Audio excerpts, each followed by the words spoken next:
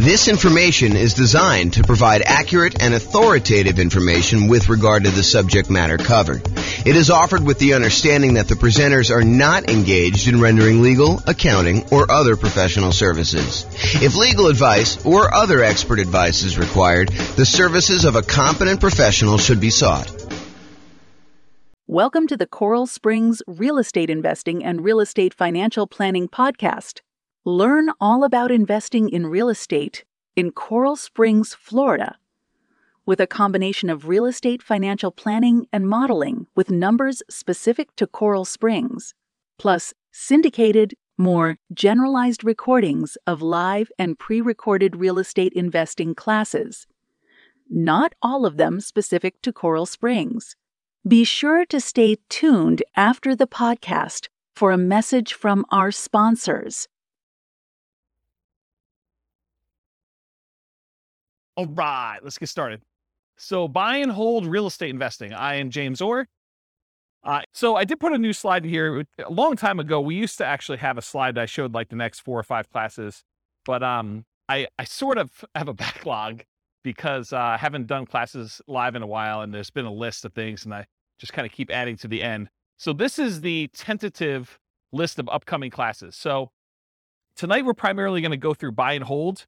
How many people were here for the real estate investing strategies class where we talked about all the different strategies in one class?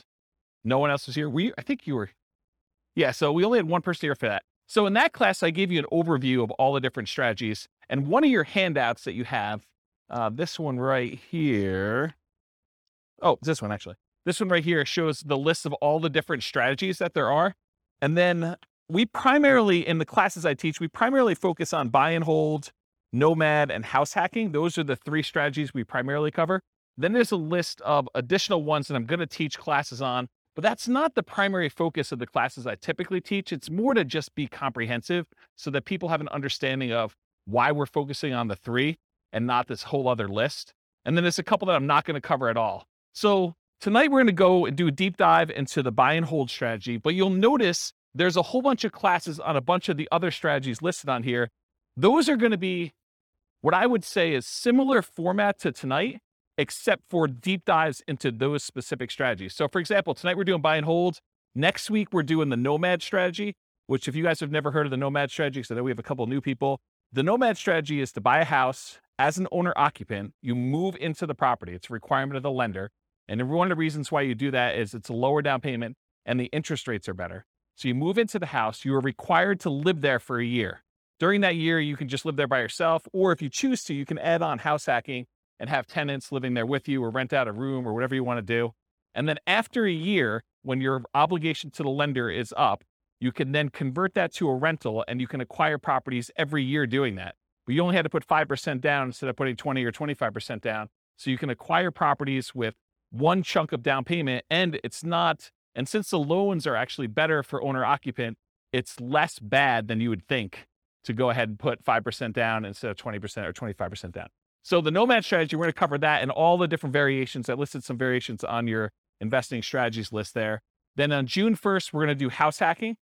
And then after that, June 8th, we're going to do the BRRRR strategy, which is buy, rehab, rent, refinance. And there's an optional 4th R, which is to repeat the process. So you can use this to kind of continue to acquire properties.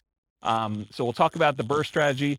Then we'll talk about quick turn and flipping properties if you're interested in doing that as a business model. Then we'll talk about wholesaling real estate on June 22nd.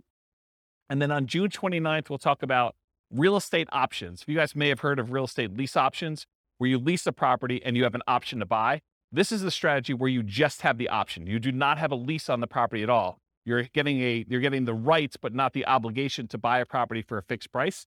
And you're basically holding on to that option. And then there's a very active option auction strategy where you get an option on a property and then you immediately market that property in order to sell it to somebody. And it's usually done through some type of bid sale or auction process on like one evening, like a Sunday evening, in order to get the highest bidder and have the property sold that way.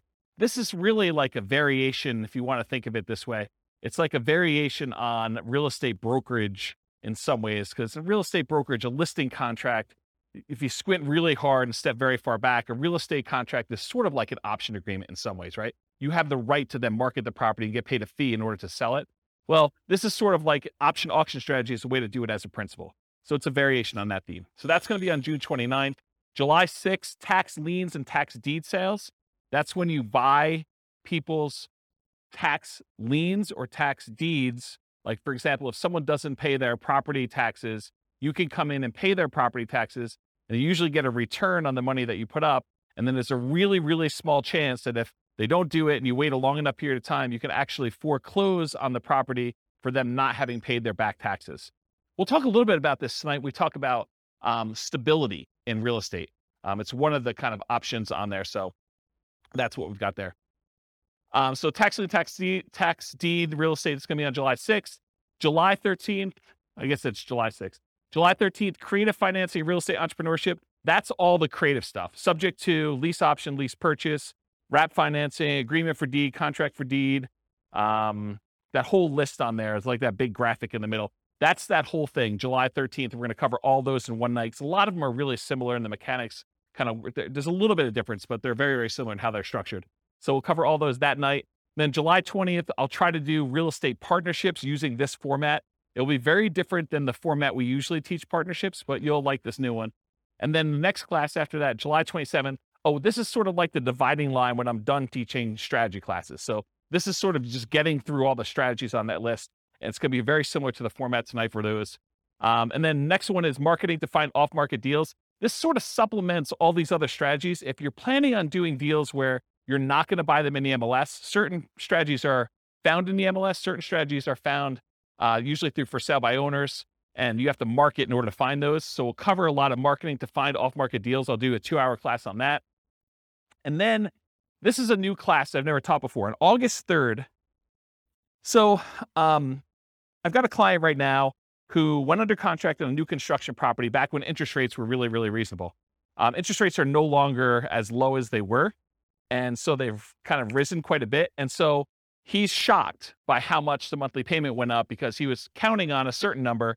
And now that the interest rates have almost doubled, it's a much, much higher number. And so it made me think of, this is not the only case where we can have shocks when we're a real estate investor and we're considering buying properties. So I've got a list working through that is like all the different shocks you can experience when you're buying rental properties and then what to do about them. So number one is just being aware in advance that this could happen and what you can do to prevent them up front. But then there's some other things you may be able to do while the shock is happening. So that class is all about real estate investing shocks, things that can come up while you're acquiring properties that you may not have thought of. And then August 10th is 2 new concepts that you may not have heard before, but there have been ones I've been including in the Real Estate Financial Planner software for a while, and ones that someone mentioned a couple weeks ago. Was that you, Steve, that was mentioning those? Yeah. So there's these 2 concepts. One is cash flow resiliency, and the other one is equity resiliency. So cash flow resiliency, the basic idea is how much can your rent on a property drop before you have negative cash flow? So how resilient is the cash flow you have on your rental properties, on your whole portfolio? You can do it on a single property, but it's much more meaningful on the whole portfolio. And then equity resiliency is how resilient are you in your portfolio with equity when you have prices drop? And so there's different ways you can kind of like finance your portfolio or structure your portfolio where your whole portfolio is more resilient, and there's ways you can structure it where it's less resilient. So we'll go over a lot of different examples and talk about that on August 10th. And then on August 17th, overcoming hurdles for real estate investors. So there are several things that will limit your ability to acquire properties. You know, the most common ones I think a lot of people think of is down payments. I don't have enough down payment in order to acquire properties, or I can't qualify for loans for some reason. So I'm going to go over all the different hurdles that real estate investors have. We'll cover all those in that particular class. And then on August 24th, real estate investing Rubicons. So if you're familiar with history, I think it was Julius Caesar who was crossing the Rubicon, a river somewhere in, I don't know, another country. And so the idea, though, is it's sort of like a marker where you've made progress and you, in theory at least, don't ever go back on that. And so there are a couple different things when you think about real estate investing that you need to get to a point where you've grown to a certain situation. So I've called them sort of like Rubicons, where you've gotten to the point where you now have good enough credit so you can qualify for loans. You've gotten to the point where you have enough down payments, or you've gotten to the point where you're good at property management. So I'm going to give you a list of the different Rubicons that there are. I'm trying to hire a graphic artist to do like a a big 11 by 17 sort of treasure chest looking map that has all the different Rubicons that you would list out. And then you can go ahead and mark off when you've crossed those to kind of visualize where you are in the process of achieving your goal for real estate investing. So that is the list of upcoming classes. Is that interesting to anybody? Okay, those look good. All right, good. Is there anything I'm missing on there that you guys are like, hey, how come you're not teaching a class on blank? Anyone? All right, good. Guess I got them all.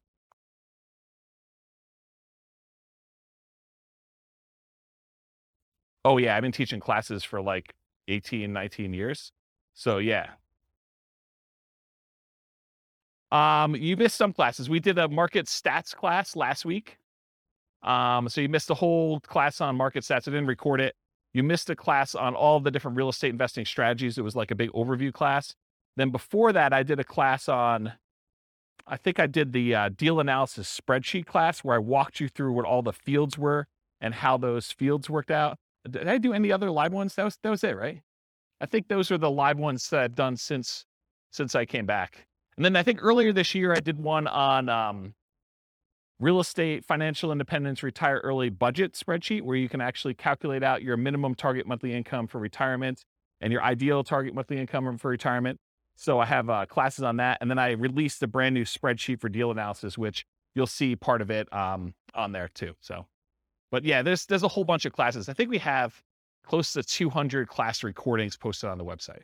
So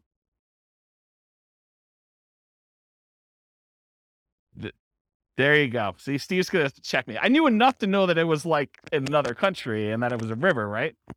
Was it Julius Caesar? There you go. See, I know just a little tiny bit about history to keep me dangerous. All right.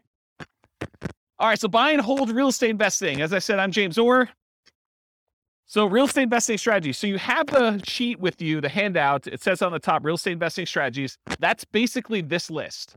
So the primary strategies that we kind of focus on are buy and hold, including short-term rentals, vacation rentals, the nomad strategy with all the different variations, nomad by proxy, nomad with house hacking, nomad to short-term rental, vacation rental, lease option nomad, and then the ultimate real estate agent retirement plan, which is, it's supposed to say agent in there. I need to update that slide. And then house hacking. So these are the ones we primarily teach classes on. This is where the overwhelming majority of the classes will ultimately be. There's going to be some kind of like one-offs, but that's where we are. Then there's a whole set of special section here, the secondary strategies, all the creative financing stuff, quick turning and flipping properties, BRRRR and BRRRR, wholetailing, options and auction strategy, tax liens, tax deeds, partnerships and syndications, and then we'll cover deal maker, syndicator, money partner, and loan partner. When I did the other class list, did I have wholesaling on there?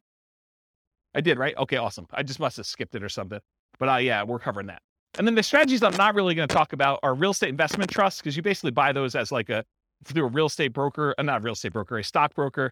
And it's more of a security than it is really a real estate investing strategy. I sort of put it on there to be a completionist and kind of be all inclusive, but really that's not something I'm going to cover. And then I'm not going to go into separate detail about probate, short sales, foreclosures, and pre-foreclosures, because you'll get those when we cover the other strategies, and they're not really their own strategy per se. So we'll cover those, but we're not going to have separate classes on them. Any questions on this? Is it hot in here already? It is? Let's open the door if you don't mind. Just grab it and do the thing, the foot thing, please. Thank you. All right, cool. So exceptions. So one of the things I'm going to go over tonight is this worksheet right here. And this worksheet is what I call the real estate investing strategy profile. If you think about it, when you're kind of determining, hey, I want to do this particular strategy or this particular strategy, we want to think about all the different characteristics of that particular strategy. And so what I tried to do is I thought about all the different dimensions you could measure or think about or consider a different strategy with. And I listed them all out with the most common kind of characteristics that you can have. And so you're going to go through this tonight with your pen, and we're going to do this for the buy and hold real estate investing. And then you're going to be able to do that. Now, when we go through this, I'm going to tell you how I think about buy and hold real estate investing, but you're going to say to me, James, what about this? What about when you do buy and hold, but you do it this way? Yes, there are probably more obscure examples where you can kind of structure these, and there's kind of like slight different variations and stuff like that. But I'm trying to focus in on the majority of the use cases. And you could have exceptions to this thing. You could come up to me later and say, James, what about if you do it this way? Yeah, you could definitely put it on there. But I'm going to try to be most mainstream and kind of the most correct that I think of. And if you want to debate this with me, this is absolutely brand new. I'm creating a database of all the different strategies with all these different characteristics, so that if you want to go search for, show me the ones you can do with no down payment, or show me the ones you could do with no money, or show me the ones you could do that have the lowest risk or the lowest activity, they're the most passive or they're the most scalable. I can give you a list of the ones grouped by those categories, and you can look at it and inspect it in a database format. So that's 95% built, and it's what I use to make this thing, the profile for you. And it's also what I use tonight to do the presentation. But you'll notice we've got all these other classes on all these different strategies. That's what I'm using to create all the different strategies, okay? So kind of just follow along, take notes if you want to. And I tried to write it out for you so that you can just check them off as you go. Okay.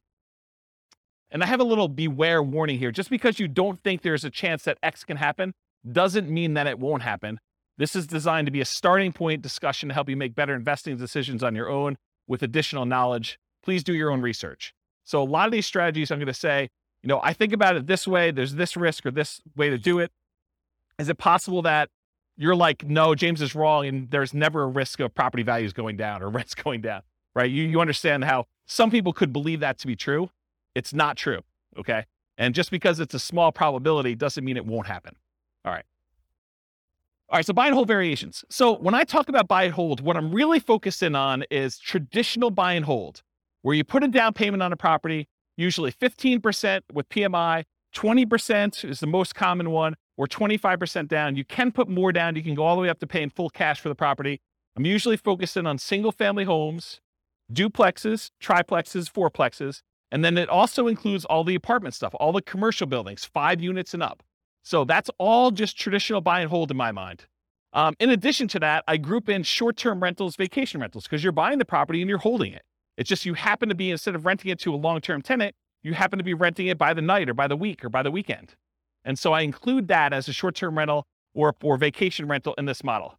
Now, is it a stretch to think about buy and hold as, I'm going to buy a building and I'm going to do assisted living, or I'm going to buy a building and I'm going to offer a specific service?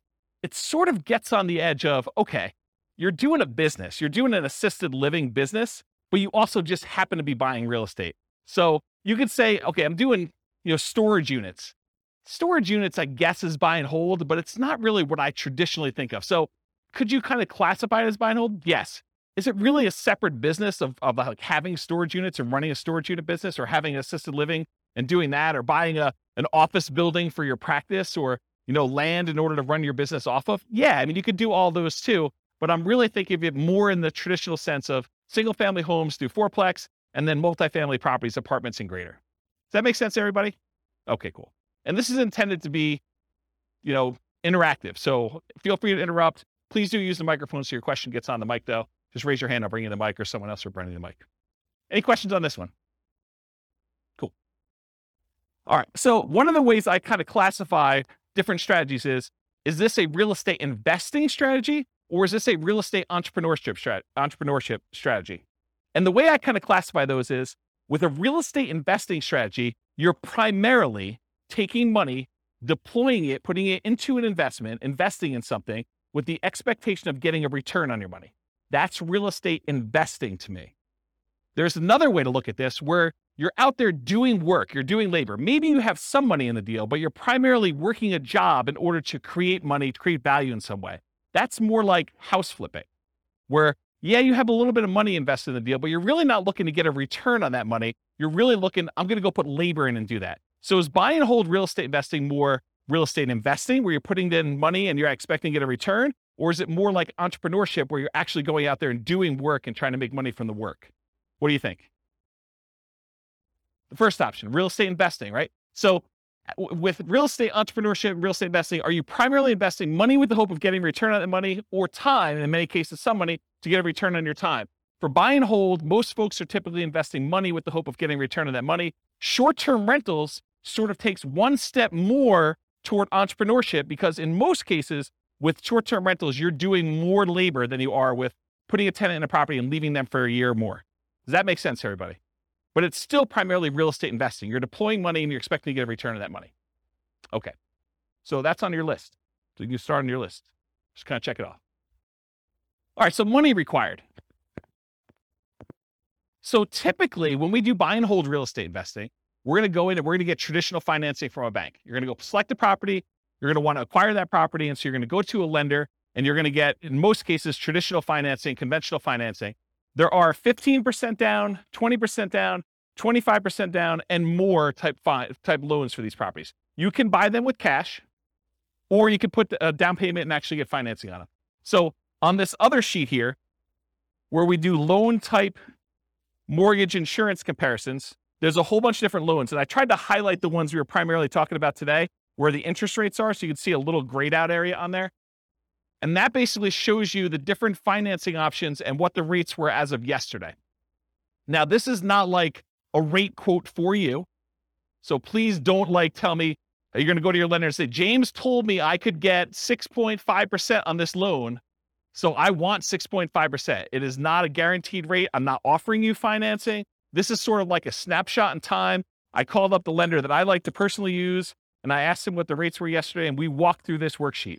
Just out of curiosity too, would you guys prefer that I make this a editable Excel worksheet version for you so that you could actually use it to kind of do your own comparisons? Would that be helpful to anybody? Or do you just like it when I give it to you in class? Anyone want me to create one that you could fill in? No one. Well, glad I didn't do that work then. That's awesome. Okay. So on that worksheet though, it shows you the different types of down payments you need and what the interest rates were on those particular loans, and in some cases what the points were in order to get those particular rates. So typically when we're doing buy and hold, 15 to 25% down, you also need reserves. It would, and I know I'm sensitive every time I do this, but you would be stupid to invest in real estate without reserves. Okay. And I know that sounds harsh, but it's supposed to be harsh because you would be stupid in order to invest in real estate without reserves. You need to have reserves in order to invest in real estate. Things happen that you're not going to expect. You need to have reserves. Okay. So even if you find a no down payment deal, is that nothing, no money required deal? No. In the overwhelming majority of cases, it's not. There are very few strategies that are no down payment and no other money required. Even if you find a nothing down deal, even if you got a VA loan or USDA loan, or you manage to find a property that you could buy subject to where the seller's like, hey, just take over the debt of my property. That is still not a strategy that you can do with $0. Does everyone understand that, right? You need to have reserves in all those cases. It's a really good question. I need to do a 2-hour class. Question was, how much in reserves? The really, really short answer is probably 6 months in something like a savings account. Okay. All right. So typically you need 15 to 25% down and reserves. You might also see, although much less frequently, in my opinion, bringing in a money partner where maybe your dad says to you, hey, I will make you a loan for the 20% down and you can go ahead and buy this property. So bring in a money partner, or the other extreme is just buy it all cash. I think for a lot of folks, they would prefer to leverage their money and get a loan for it. Although I definitely know investors that are buying properties all cash. Okay, so this applies to both buy and hold, like traditional buy and hold, and short-term vacation rentals. In addition, there is a kind of subset to this that when you're doing a vacation home short-term rental, there is an owner-occupant second home or vacation home loan that you can get with 10% down. So that would be the exception. You could actually go buy a property where it's a vacation home to you and you're going to rent it out, 11 and a half months of the year other than what you're going to stay in there, and you can get that with 10% down. Okay? Any questions on money required? This is on your worksheet. Feel free to take notes. I see you that are not taking notes. What are you thinking? Do you have perfect memories? You can remember all this stuff? All right, cool. So credit required. So it's most common is to qualify for traditional investor financing, non-owner occupant financing. The typical credit score needed in order to do these types of loans is 700. There are some exceptions if you have very low debt to income. So there's a possibility that you may be able to do a little bit better than 700, but most of the time it's going to be 700.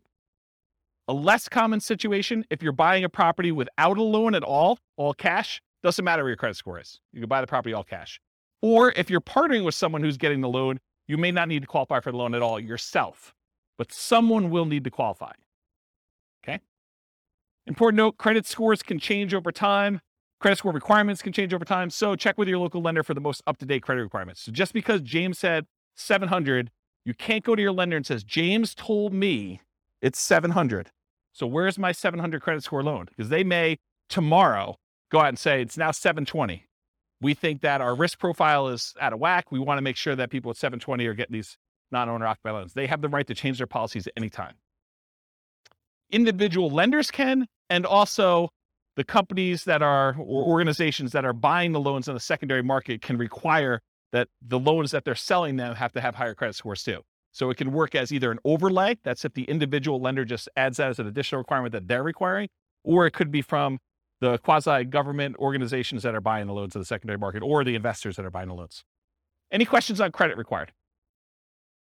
You guys are a quiet group tonight. Okay. All right, skills required. So the primary skills required for the buy and hold real estate investing strategy are deal analysis.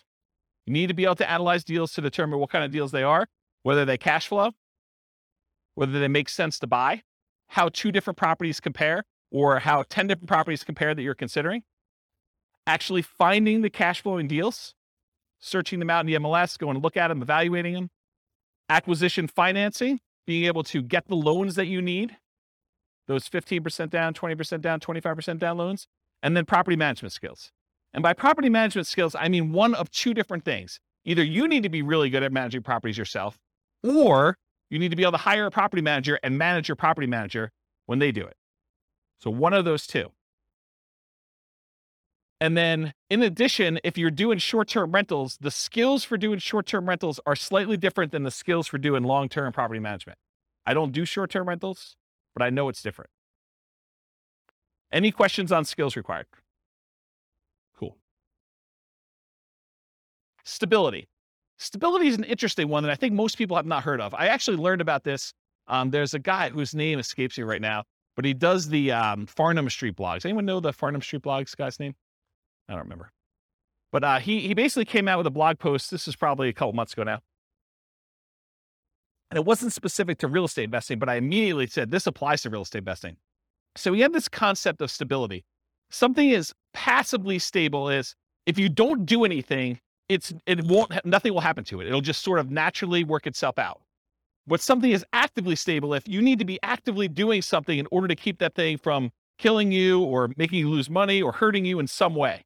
And so he separates things into passive stability and active stability. Real estate in general is actively stable. You can't just buy a property, even the vacant land, and just let it sit.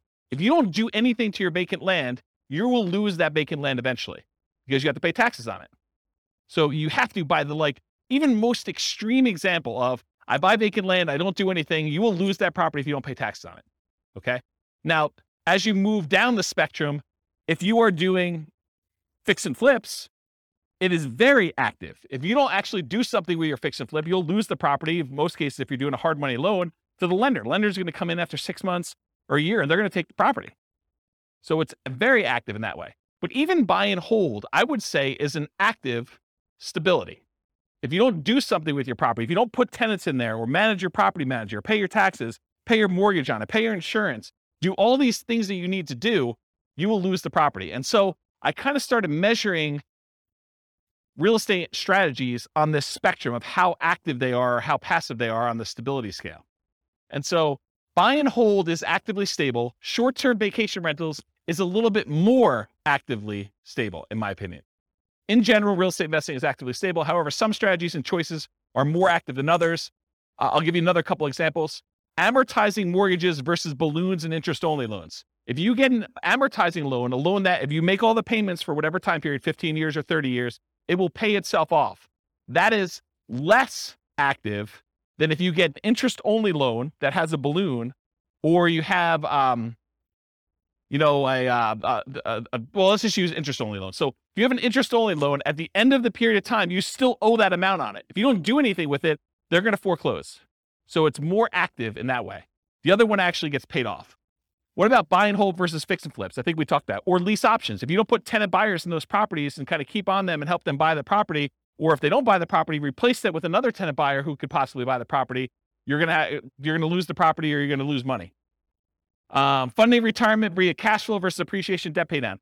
So in retirement, one of the strategies, we did a whole class on this. I think it was called cash flow versus appreciation, where I had two different kind of like avatars, and one of them was going to use, one of them was in a market, a real estate market that had more cash flowing properties. Another one was in a real estate market that didn't have very good cash flow, but it was highly appreciating. And so they were going to, kind of see if they could fund retirement by through the cash flow on the properties, or fund retirement by using the equity they had in their property from appreciation. Well, funding your retirement via cash flow is more passive, still actively passive, but it's more passive than it is actually trying to do this with appreciation and debt pay down. Because with the appreciation debt pay down, you have to do stuff. You have to either sell properties, we have to do cash out refinances, we have to do stuff in order to get at the money in the property. It's hard to access that. Okay, those are examples. Any questions on this concept? Does that make sense? All right, cool. Scalability. So did anyone listen to the class I did on Real Estate Investor FIRE, where I had this slide? But it was a different version of that. It wasn't the class where you guys yelled fire at me. It was the one I did on a webinar. And I talked about all the different stages of FIRE and the phases of FIRE, and I broke that out. So this is a slide from that whole class. I'll try to cover it very quickly. But the idea is that there are certain strategies that will get you to certain dollar amounts. So if you think about real estate investing is remarkably good at getting you to about this is one of those things where there's lots of exceptions and people could argue with me, but about that decamillionaire level. Okay. Really easy to get you to $1 million net worth, relatively easy to get you to this decamillionaire kind of thing. But if you want to become a 100 millionaire or greater, real estate becomes a lot harder to get you there.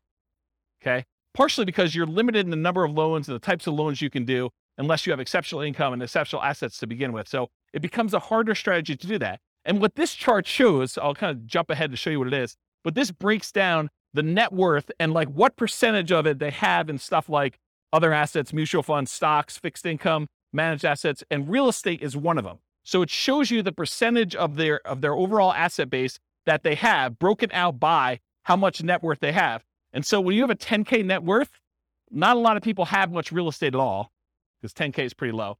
But for the 100K net worth, they have a pretty decent sized real estate equity. And then up to this 1 million thing, real estate becomes a relatively significant percentage of that, of their net worth.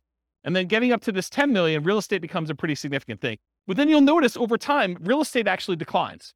The amount of real estate that you have as a percentage of your net worth actually goes down. And so when you think about scalability, certain strategies are much more likely to get you to the point where you are scalable. So for example, let's think about this as an example. Is it easier to get to a $1 billion net worth running a flipping business where you're trying to buy properties, flip them, and make money? Are you going to become a billionaire doing that? What do you think? Probably not. Do you think let's even use 10 million. Are you going to get to a $10 million net worth flipping properties and making $25,000, $30,000 a flip? It's going to be hard to get there.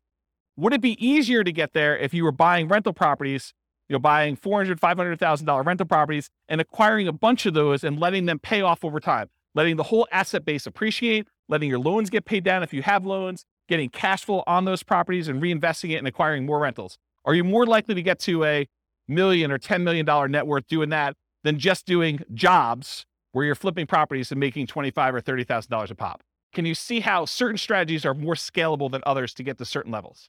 Does that make sense? Okay. So in my opinion, the buy and hold real estate investing strategy tends to be one of the better scaling real estate investing strategies that there are. Of all the different ones we're going to cover, especially the ones that are much more active, where they're more entrepreneurial, buying properties and using it as a wealth building tool is a relatively good one. But even that has limitations. It's really, if you're doing buy and hold, you're much less likely to get there, to get to like this 100 million or, billionaire type status if you're doing that. So it's scalable to a point. Really, really good at getting 1 million to 10 million, in my opinion. Okay. Any questions on this? There's another like 10 minutes on this particular chart in that other class, which maybe I'll put a note in the show notes or something for the recording. Okay, risk exposure. So another way we want to measure real estate investing strategies is think about how risky they are. And one of the things I like to think about when I think about risk are, what are the risks of doing this particular strategy? So for buy and hold real estate investing, I consider this sort of like a medium risk real estate investing strategy compared to some other ones. There's ones that are much lower risk. There are ones that are much higher. So what risk do you have when you do buy and hold real estate investing? Well, when you buy a property and you're holding it for the long term, you have a risk that prices will decline during your ownership, right? Property values can go down. Property values can go down while you're acquiring properties. So the first ones you buy may have negative equity, or if you've got them free and clear, you may have lost money on them. Okay. You could also have rents decline during ownership. So you thought you were getting X% return, cash on cash or cap rate, however you're doing your calculation. And now you find that rents have dropped and you're not quite getting that anymore. So that's a risk you can have. Your credit is at risk. If you actually go buy properties using financing and something goes wrong with the property where you have to jettison, or something goes wrong with you and you can no longer, continue to make payments on the property and you lose the properties to foreclosure or short sale or something like that, your credit is at risk for doing this strategy. That is not true with every other strategy. So it's a buy and hold strategy risk. You also have all the typical tenant property management risks. Slip and fall, tenant sues you for, discriminating against them because you're not following fair housing laws. All those things that you have for doing property management, that is a risk you have for doing this strategy. So I think it's in the moderate kind of medium range for risk. It's not super, super risky. It's not also the lowest risk. You could argue that there's slightly more risk with short-term rentals, vacation rentals, but this is probably offset by an increase in income. So you're making a trade. So I think short-term rentals probably have a slightly higher risk. But I also would say that short-term rentals have an additional risk, the risk of an additional risk of changing policies. Like we're seeing HOAs and some cities kind of change their policies about allowing short-term rentals. So you don't have that risk as much with long-term, year-long lease type tenants. Any questions on risk? Are you seeing the format we're using for these other ones and how this will be helpful to understand if you're considering other strategies, how they all measure up? You seeing that? Is that going to be helpful? Okay, profit speed. So how quickly do you make money and what size of money do you make at what interval? So you can make $1, but is that like a decent amount chunk? So we want to think about also how quickly it happens and then the magnitude or the size of your profit. So I'm calling this profit speed. And if you've seen this before, this is my return quadrants. This talks about the 4 different areas you see that you get returns on by owning rental property.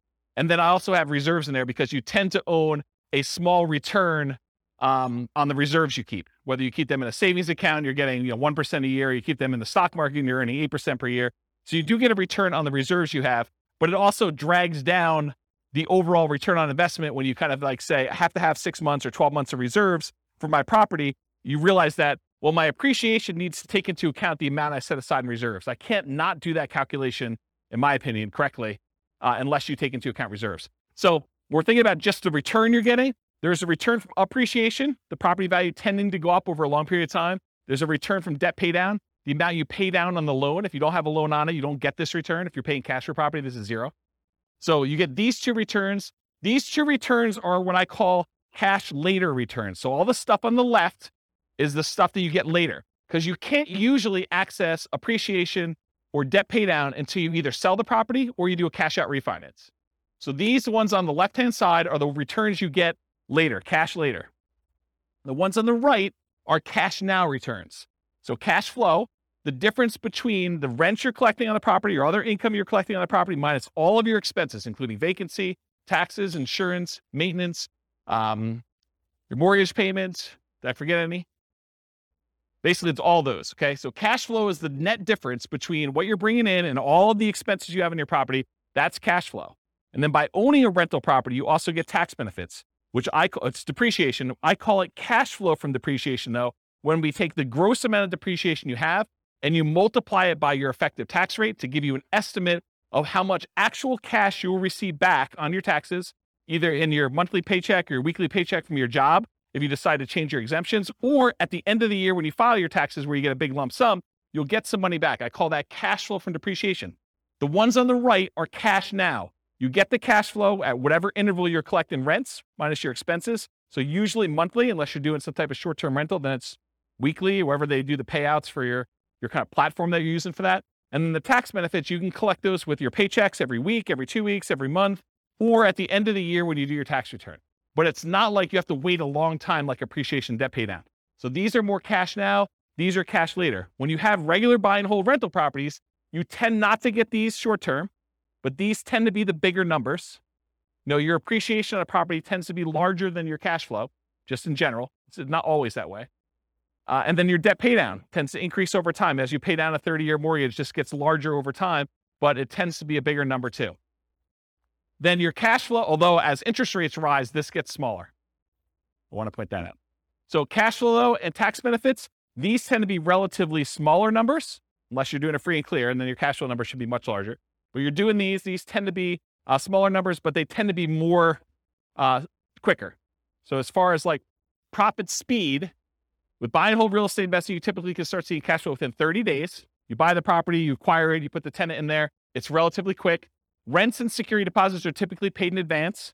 So a lot of times someone pays rents at the first of the month for the month that's coming up. They're not paying it in arrears. They're paying it in advance. So you're going to get that up front. And usually you require a security deposit before they move in. So you'll see some money up front. Short-term rentals and using property manager can slightly delay the time to producing cash flow. If you've got a property manager in there, it takes them a while for them to receive the money, do all the accounting, and then pay you out on the 15th or the 30th or whenever they decide to pay you out. So there's an additional delay when you do that. Then whatever platform you use for your short-term rental, I'm sure there's some type of delay in there too. It's not like they're doing the deposit and giving you the money same day. Okay. I don't do short-term rentals, but that's my understanding. Anyone do short-term rentals here? Okay. Usually a percentage return of amount invested, cash on cash, return on investment, or cap rate. So when you're thinking about like the order of magnitude, a lot of people throw around numbers like, I'm getting a 5% cash on cash or 10% cash on cash, or in some extreme cases, maybe they're doing a 100% cash on cash return on investment. That's the number that you are getting on the investment size, the amount of cash you put in the deal. Or cap rate is the return you're getting if you did not have a mortgage on the property, but after all of your other expenses. That's what cap rate is. Okay. I talked about cash flow from depreciation. You also typically see the wealth building through the stuff on the left. The appreciation and debt pay down portions tend to be your kind of wealth building part of the profit speed for buy and hold. Any questions on this one? Awesome. Finding deals. So how do you find buy and hold deals? I kind of break it up into two categories. One of the most common, most likely ways you're going to find deals, and then the kind of like more unusual, but still common enough that I think I should mention them sort of things. And that's these. How do you find deals? I used an example when I taught the real estate investing strategies class where I talked about all the strategies, this idea of looking for an alligator. It is possible for you to find an alligator if someone recently flushed one down the toilet and you happen to be in the sewer in New York City. You could possibly catch an alligator down there, right? You could find one. This is like the unusual, exceptional case. But if you're looking for an alligator, and the alligator is representative of the type of deal you're looking for, if you really want to find an alligator, you're probably more likely to find one if you go to Florida. And probably more specifically, if you're looking for alligators, you might want to look in the Everglades. Okay, so if you think about deals and where you're going to find them, think about this alligator story. So where are you most likely? What's the Everglades version of buy and hold? Multiple listing service.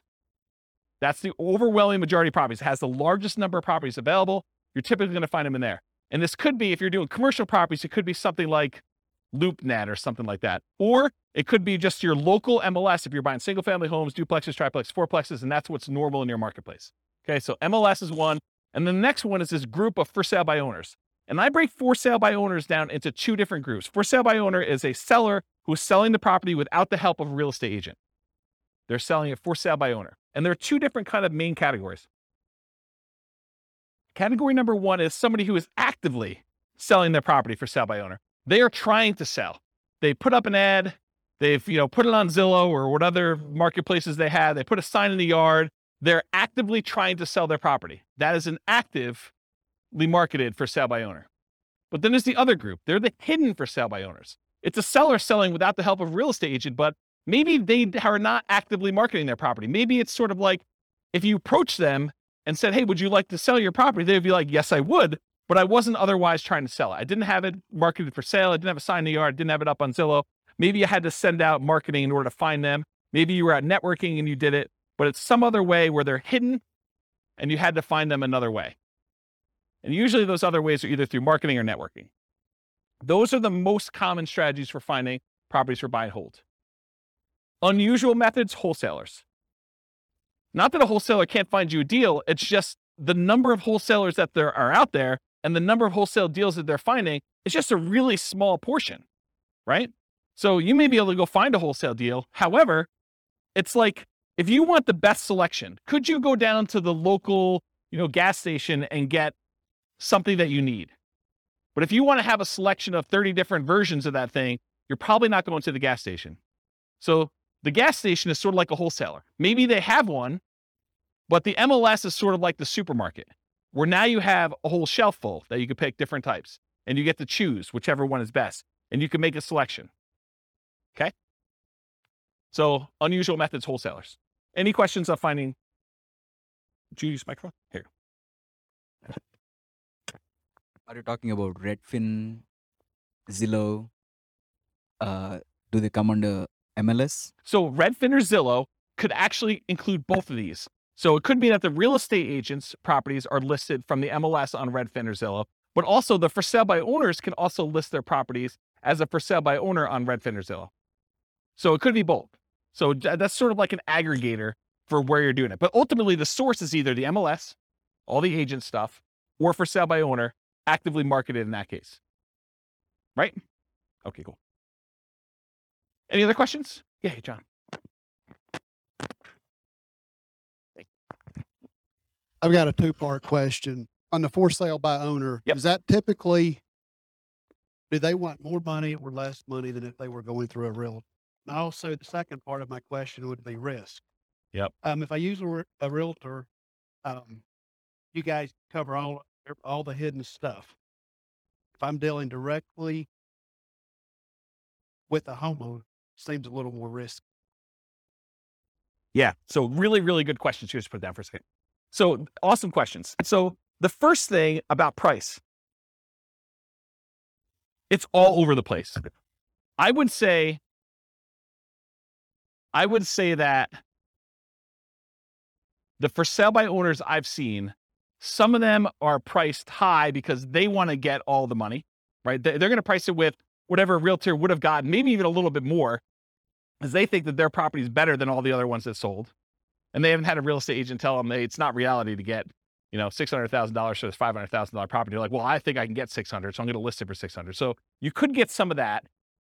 Or you could get them not knowing the value. A lot of times we see that with an out of the area owner who knows that their parents bought the property for $250,000 and they can't imagine in their mind that it's worth $500,000 now. And they live in another state and they're just like, if we can get 300, that's awesome.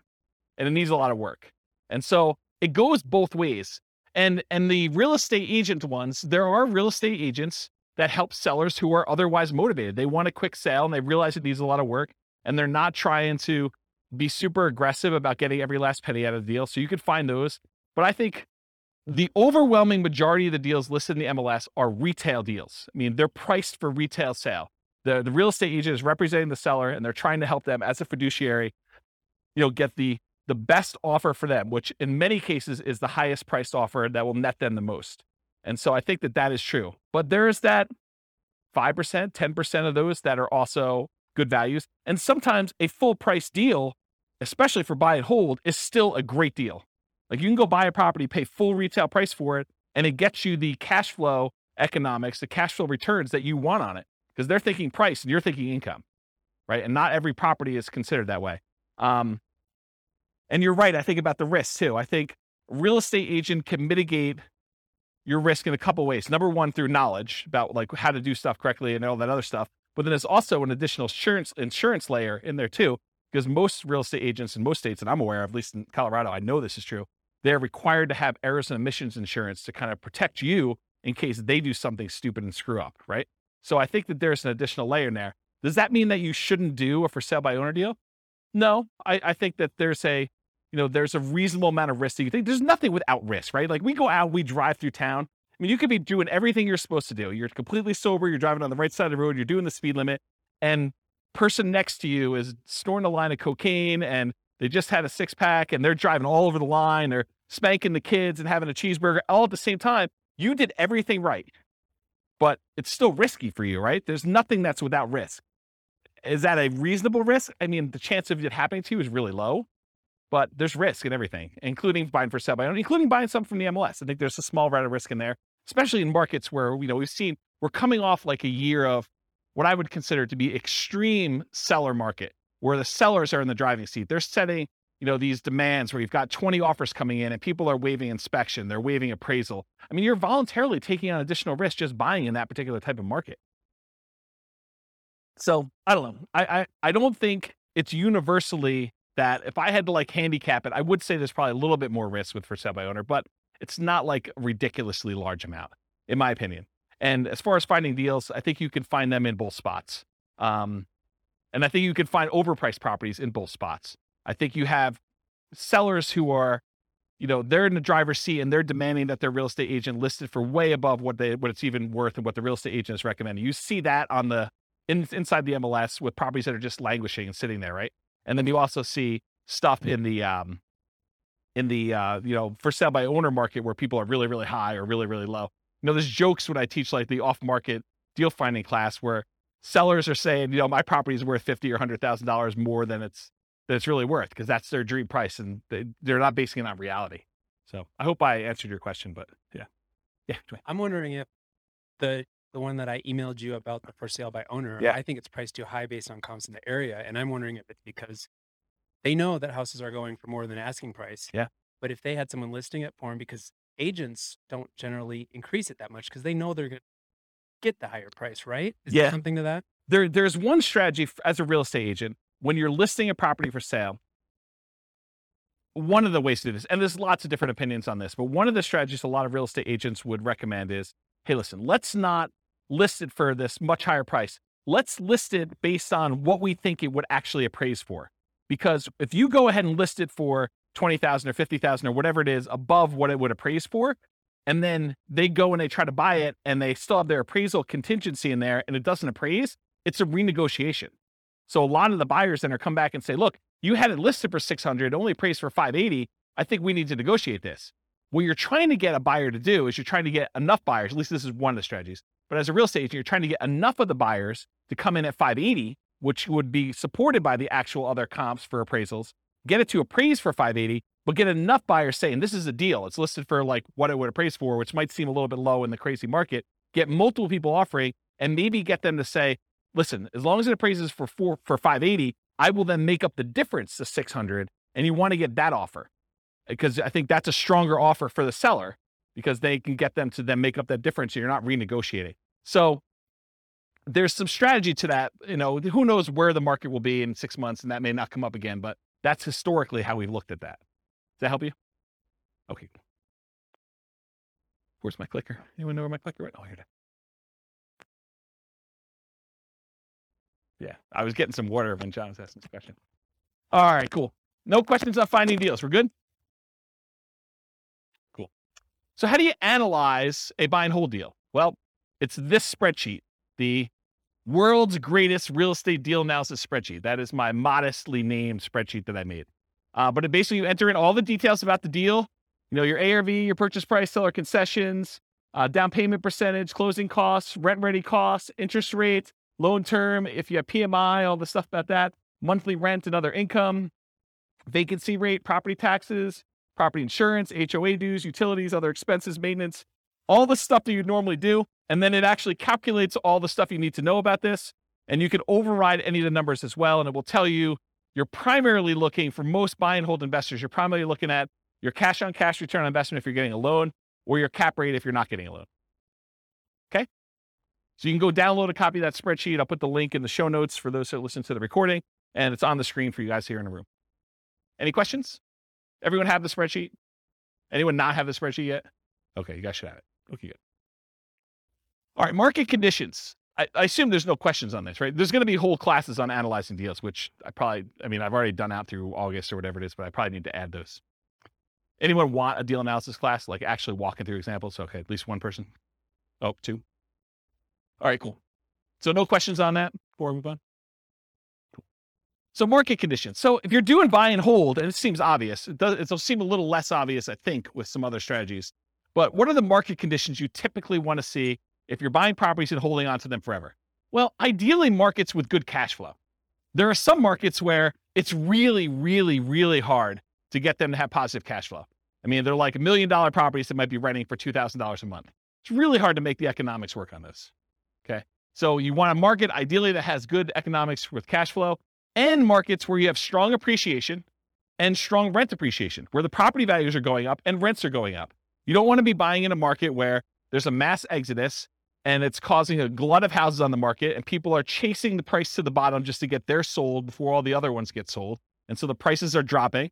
And maybe there's so many houses for rent that the rent prices are doing the similar thing where they're trying to get lower and lower rent just to get them occupied, because better to get $600 a month than zero. Okay. So ideally you want a market that has a lot of demand, where prices are going up and rents are going up, because that's really where you get your long-term wealth building from with buy and hold. But then you also want cash flow. Market challenges, markets with significant negative cash flow with reasonable down payments. In most cases, I can make almost any property cash flow if you buy it cash, right? If you don't have any financing on it, all you got to do is overcome taxes and insurance and maintenance on the property. And so that's a pretty low bar for most properties. However, then you start saying, okay, yeah, I could buy anything with cash, but really what I want to do is I want to look at the top 5% or 10% of the market, and I want to select quality where I get a good return on my money. And so then you start selecting based on the best cash flow you can get, not just will it cash flow. And that's one of the problems. We'll probably talk about it when we do, some of these other like creative financing or times when you buy from a wholesaler. The problem with buying from wholesalers and for buying creatively where you're doing marketing and you're getting sellers to contact you is selection. It may not be a property that you would otherwise want to select. Where if you go into the MLS, you get your choice of everything. You may decide, hey, everything is not what I want, and I want to hold off and wait till something else better comes along. But at least you get a wide range of things to analyze and select and decide if that's something I'm going to buy or not. There's a lot of times with like putting out marketing and getting sellers calling you or deals coming into you, it's like you don't control which sellers call you. You can control it by selecting where you advertise to a certain degree, but you may still get a property that you don't want. And so you still have to say no and select the ones that you do want. Okay.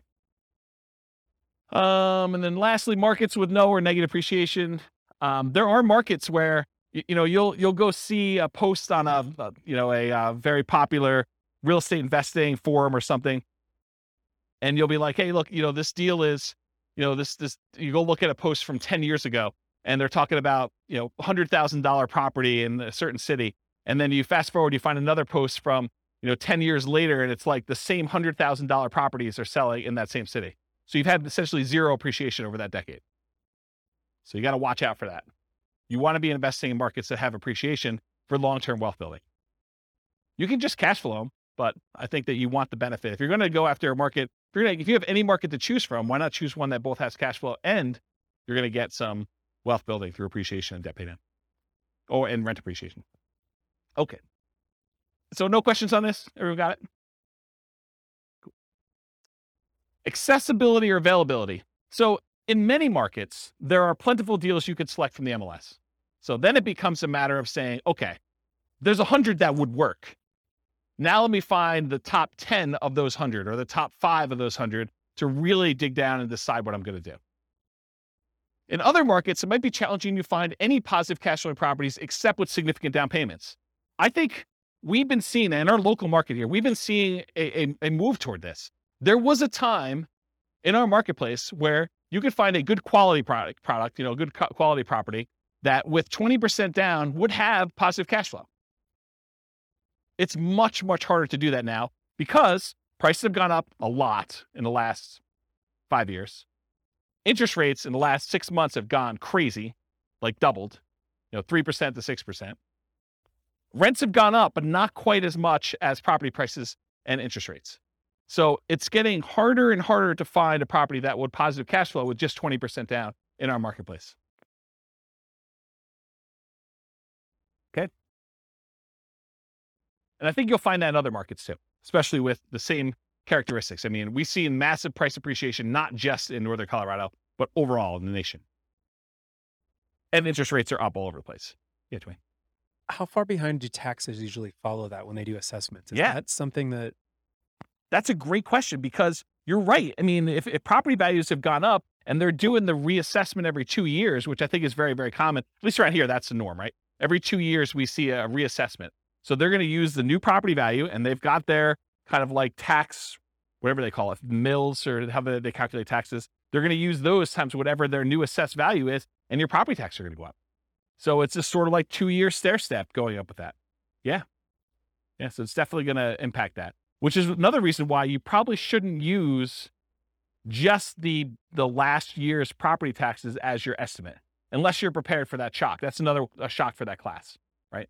You know, buying a property using the old tax assessment only to find out that 6 months from now, there's going to be a new tax assessment. It's going to change. Same thing we see with new construction properties, right? I mean, you've seen this where, you know, sometimes we get really lucky where you buy a property and you're still paying taxes on vacant land.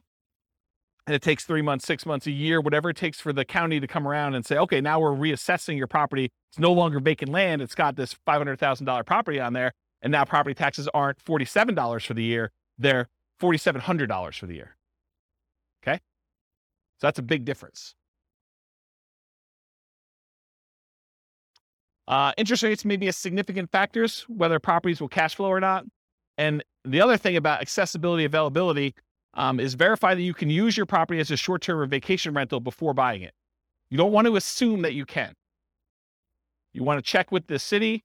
You want to check with the county. You want to check with the HOA at a minimum. And there may be additional municipalities that are limiting you. Those are the 3 that come to mind. Any questions on that? Cool. Using retirement accounts. There's some real estate investing strategies that you can use your retirement accounts to invest with. Buy and hold real estate investing is one of them. You can use your retirement account, your self-directed retirement account to buy real estate with for buy and hold. A lot of times it requires special financing. So most of the time it's going to be a portfolio loan, and the portfolio lender is going to require a much larger down payment, usually about 35%. There are some ways to structure where you're getting the loan and someone else is partnering with you. Go see the partnerships class where we talk about that. But you could structure an LLC with some portfolio lenders who obviously don't see this as a kind of like good way to do it. But you can come in and be the loan partner on a deal for an LLC and only put 20% down in order to get some of those products. But if you're buying it just with your self-directed IRA, self-directed 401k, in most of those cases, because it can't be a recourse loan, they're going to require 35% down. The interest rate is going to be a little bit higher. And they're usually ARMs. Sometimes they'll do a 15-year fixed rate mortgage, but that's also going to hurt your cash flow because it's the 15-year amortization schedule makes your cash flow, it makes your monthly payment higher, which means your cash flow is going to be worse. So just realize that might not be ideal. And then the other thing to think about too is if you're trying to do financial independence, retire early, below when you can technically start taking money out of your retirement accounts, realize that if you're doing investing inside these accounts, it's not like you can access that money. You can't like collect the cash flow from the property that you have owned by your self-directed IRA or self-directed 401k. You have to leave that money in there until you can legally withdraw it, unless you want to pay the taxes and the penalties to get it out. Okay. So realize that if you're looking to do this for retiring at 45 or whatever you're trying to do, that's potentially problematic. And you'll need to come up with a bridge solution of some sort to do that. And there is a class, I really need to add this to the schedule. I talked about this in that same Fire for Real Estate Investors class. I talked about this idea of, I used to call it coasting into retirement, but I don't want to confuse it with Coast Fire, which is something completely different. So I think I renamed it chillaxing into retirement. It's this concept of, you have enough money to bridge, you technically qualifying as financially independent, and you're sort of living off of your savings, not at a safe withdrawal rate, kind of living off your savings, but like depleting your savings to get to the point where you then qualify for FIRE, where your financial independence number may take you a year or 2 or 3 for either a property to pay off or cash flow to increase or something else to happen. And you're sort of like rapidly depleting another resource that you have to sort of bridge you to that point. And there's probably a full day class I need to do on that. So I don't think I could do it justice in 2 hours. So is anyone interested in that class? Should I do that? Just one person? Two? Okay. Maybe I'll do something like that. Okay. So I talked about all those. Any other questions on can you use your retirement account? Is this helpful? Like the kind of format of going through it sort of like this? Yeah. Okay, good. I'm glad. All right, quantitative analysis. So when I originally did the real estate investing strategies class, I gave you like a warning up front that I could have easily decided, I did qualitative then. I kind of like looked at the characteristics and how they work and what their strategies were. But I could have just as easily done all math and showed you, okay, look, if you do buy and hold, this is what the numbers look like for you doing it. If you do creative financing, this is what the numbers look like for you doing it. And one of the reasons I wanted to do this series, I wanted to do a deep dive with all the different ways to measure and look at it, but I also wanted to do a quantitative analysis. And so what I'm going to do here for the series is I picked an avatar, a prototypical person, and I kind of have a story around them. And then I'm going to show you, okay, if this particular person, in this case, it's a group of people, a husband and wife, if this particular group of people, this kind of like partnership, this, what do you call it, couple, this couple decides to go ahead and utilize the buy and hold strategy, this is what the numbers look like for them. And I'm not going to go into crazy detail where I, drill into, this is what cash flow looks like, this is what their net worth looks like, I only use the metric of, their ability to achieve the minimum target monthly income for retirement. So when do they actually become financially independent? And so I use that as a metric, as one measuring stick.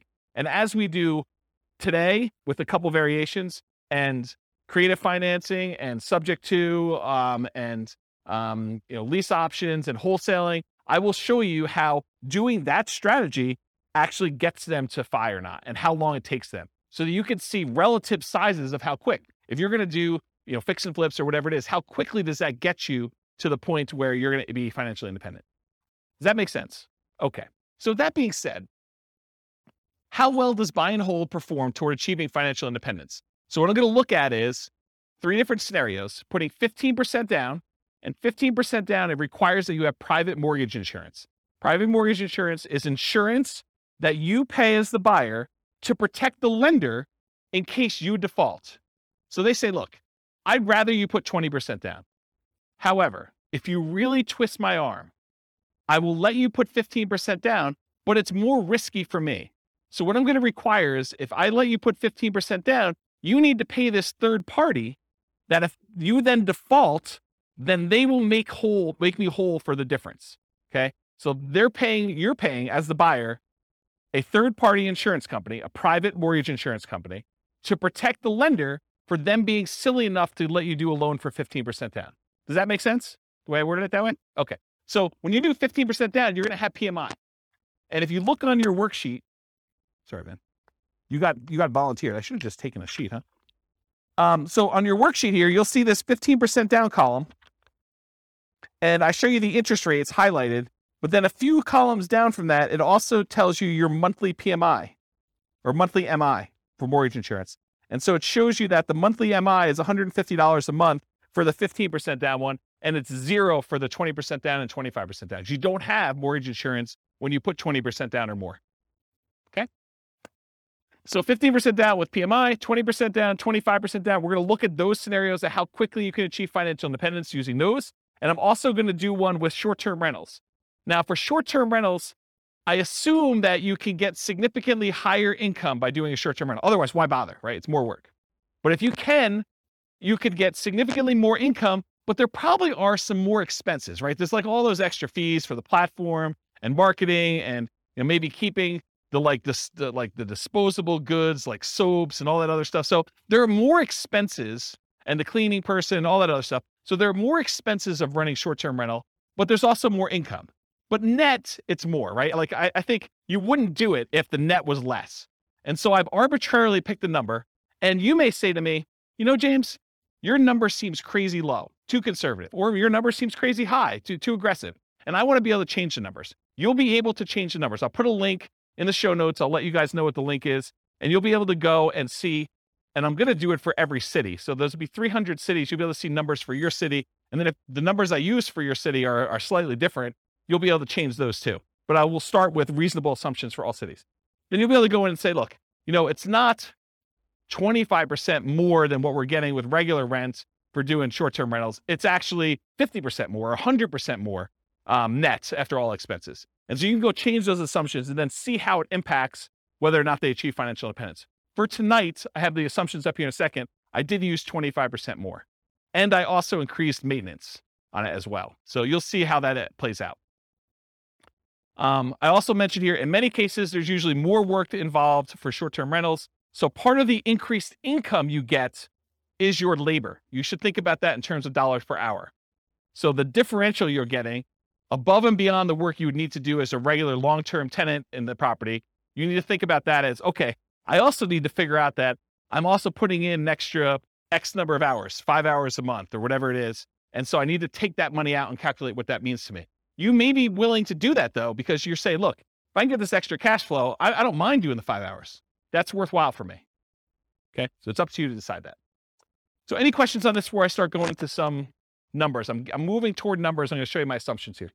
Any questions? Okay. All right. So financial independence. So earlier this year, I did a class. I think it was called, I don't know, Financial Independence Retire Early Budget. And in that thing, I did a walkthrough where I walked you through how to do your own budget to determine what your minimum target monthly income in retirement is. That's like lean fire, for those of you that are kind of familiar with that concept, or your ideal target monthly income in retirement. That's sort of like your fat fire or full fire number, okay? So I walked you through, you kind of walked through all your different expenses, your mortgage, taxes, insurance, HOA, and your own personal property, vehicle payments, all that stuff that you have there. And then I calculate your amount that you need in order to be able to achieve financial independence based on your expenses for kind of two different groups. So I'll put a link to be able to download the spreadsheet, maybe watch the video on there. So you'll want to know your number, but I used for them, I think $5,000, which I'll show you the assumptions for in a second here. But in order to achieve financial independence, it really consists of three parts. So how do you know if someone has enough assets coming in to support them in retirement? There are really three inputs for this. Input number one is passive income coming from things like Social Security, pensions, or annuities. Those are the three most common, but it's all the passive income you've got coming in from that. The second one is any cash flow you have from your rental properties, net of all expenses. So this is not just rent minus mortgage payment. It's rent minus taxes, minus insurance, minus maintenance, minus vacancy, minus mortgage payment. All of the expenses on your property have to be subtracted out. And then that number is the cash flow you can use to determine whether or not you qualify as financially independent. And then the third one is any money invested, not the equity in your property, that's already being included somewhere, but any money you have invested in stocks or bonds or mutual funds or things of that nature, times whatever you believe to be a safe withdrawal rate. Safe withdrawal rate is the amount of money, in theory, that you can safely remove from your investments each year and, in theory, not run out of money. Okay? Usually it's around 4%. Some people more conservatively will use something like 3% or 3.25. The guy who came up with the rule before we saw this massive uptick in inflation had came out publicly and said it's actually over 5% now, which I always scratch my head and say, that seems really aggressive. But I mean, what do I know? But if you look back at historical data, there was the 4% safe withdrawal rate study by the three professors from Trinity University. They did a bunch of back testing on historical data with the stock market and bonds, and they came and said that with a very high probability of success, very low probability of failure, that taking 4% of the amount of assets you have invested in stocks and bonds at different ratios, they did a whole table, so you can go look at the report if you want to. I think it's called the Trinity study. But they said that 4% is a relatively reasonable number to use based on historical data. Okay, so the three things, it's passive income from Social Security, pensions, and annuities. That's number one. Any net cash flow from rentals. And number three, your yearly safe withdrawal rate multiplied by the amount you have invested in stocks, bonds, mutual funds, things like that. The sum of all three of those, if the money coming out from your cash flow, your passive income, and that safe withdrawal rate, if that exceeds the amount you need in order to live, then you are technically financially independent mathematically. Does that make sense? So in order to see if somebody qualifies for this, we're going to use any Social Security they have. So if they go late enough where they're old enough then to have Social Security, that will count for us. Okay. And I did a calculation based on their Social Security, and I think I started them at age 21, try to give them a really long runway. with this, okay? Any net cash flow from rentals. So if they're buying rentals in these scenarios, then the cash flow they have from the rentals after all their expenses counts. And then any money that they have in their bank account that's not being used for down payments or whatever, we're using a 4% safe withdrawal rate for that, and that counts as well. So the three of these things will count to determine whether or not they've achieved financial independence. And I'll tell you what month they achieved that minimum target monthly income in retirement to be financially independent. Does that make sense? Did I confuse anyone? All right, cool. All right, so all of these assumptions are changeable if you just copy the scenario to your account. They're married. They're both 21 years old. They've recently graduated from college, and they're working in a technology department of a large healthcare business. Might sound familiar to someone in this room. They have a total of $10,000 saved up. Okay, so they're not starting from zero. They've got 10K. They earn $72,000 a year combined. So $36,000 each. Does anyone have a problem with that number? Do they think it's too low? It's probably low. I'm looking at someone who works in that field. Yeah, it's very low. Okay. So I'm trying to be conservative though, right? Like if I come in here and I use, everyone makes $200,000 a year, people are like, whoa, James, no one makes $200,000 a year. So I get it from either way. So here's how I worked it out though. I said, okay, look, McDonald's is hiring at like $16 an hour for us, right? I mean, I think Qdoba, the burrito place I go to, they have signs on their door. They're hiring like entry level at 15. I was like, 18 seems like a relatively low bar, right? Maybe I'm wrong. Maybe it just seems like crazy, but it doesn't seem that far off. And that's $18 an hour, working 2,000 hours a year, $36,000 a year each is how I got there. Or you could say, look, if they're really as motivated to achieve financial independence as you say they are, then 2,000 hours a year is like part-time work, in my opinion. I mean, there's other people they're going to be offended by that, right? I'm going to get hate mail, I can't work more than $2,000 a year. I mean, 2,000 hours, that's like the first 6 months of the year for me. I mean, I know there's some business owners in here that they're like, yeah, 2,000 hours. Yeah, that's easy, right? But I'm going to get hate mail, I'm sure. But I use 2,000 times $18 an hour to get $36,000 a year for each one. I think that's a reasonable number for a lot of folks. And so I'll try to use these same assumptions across all the different strategies to compare them. So you'll be able to see more of as close to an apples to apples comparison as you can be, knowing that you're comparing different things. Okay. This may be hard for you guys to believe. They're saving $1,000 a month before they buy any houses. Okay. So between the two of them, they're saving $12,000 a year on a $72,000 income. That's pretty aggressive, but they're motivated to achieve financial independence. In fact, I say that they're obsessed about achieving financial independence so they can retire early. They want to fire. They want to find their best path to financial independence together. They're both taking Social Security at age 67. That's what I modeled it at.